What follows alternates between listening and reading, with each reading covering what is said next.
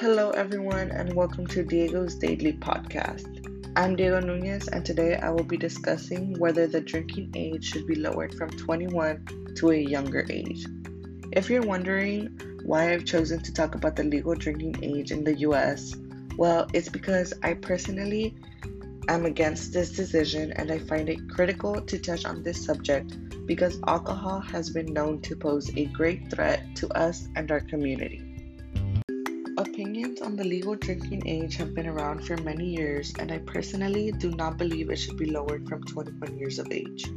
Alcohol can be an incredibly dangerous substance that should always be handled responsibly.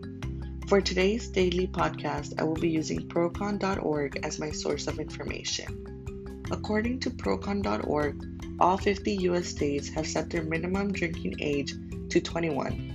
Although exceptions do exist on a state-by-state basis for consumption at home under adult supervision for medical necessity and other reasons. I find this great because alcohol has no business in being in the bloodstream of anyone under that age and especially children. Furthermore, quoting procon.org, reports in the 1970s show that teenage car accidents increased in states where the MLDA had been lowered from 21, prompted Congress to pass the National Minimum Drinking Age Act of 1984. If we take the time and analyze this information, it is evident that alcohol is so dangerous that it can cause not only accidents but can lead to death. There is no reason for a teenager to be consuming alcohol. Nothing justifies needing alcohol in order to have fun or any reason at all.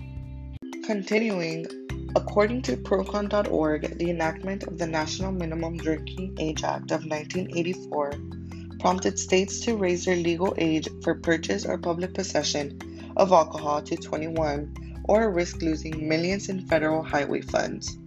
This is a great relief in my opinion because anyone below the age of 21 will hopefully think twice before consuming alcohol. Stay tuned after the break because I will be focusing on the repeal of alcohol prohibition. In the last segment, I spoke about reports in the 1970s showing that teenage car accidents increased due to alcohol.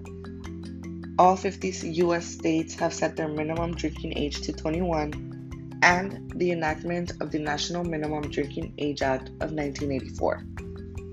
Going on, according to procon.org, after the repeal of alcohol prohibition by the 21st Amendment on December 5, 1933, Illinois and Oklahoma set their state drinking age at 21 for men and 18 for women.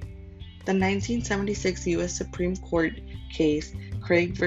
Borand ruled 7-2 that this age difference violated the Equal Protection Clause of the 14th Amendment. This fact proves how long and critical the subject of alcohol is and how it has lived for over decades. Moving on, between 1970 and 1976, 30 states lowered their minimum legal drinking age from 21 to 18, 19, or 20. This fact, provided by procon.org, shows that the age of 18 was still considered as the drinking age, but although it is the legal age, I do not agree of it being the drinking age due to alcohol being such a dangerous substance. Lastly, according to procon.org, although many believe that anyone under the age of 21 is prohibited from consuming alcohol in the United States, underage drinking is allowed in 29 states if done on private premises with parental consent, 25 states if for religious purposes, and 11 states if for educational purposes. This shows that drinking age under the age of 21 is still going on in many states in the US. For these reasons, the legal drinking age matters. And this is why I chose to discuss this today. So I hope you enjoyed this episode of Diego's Daily Podcast. Until next time.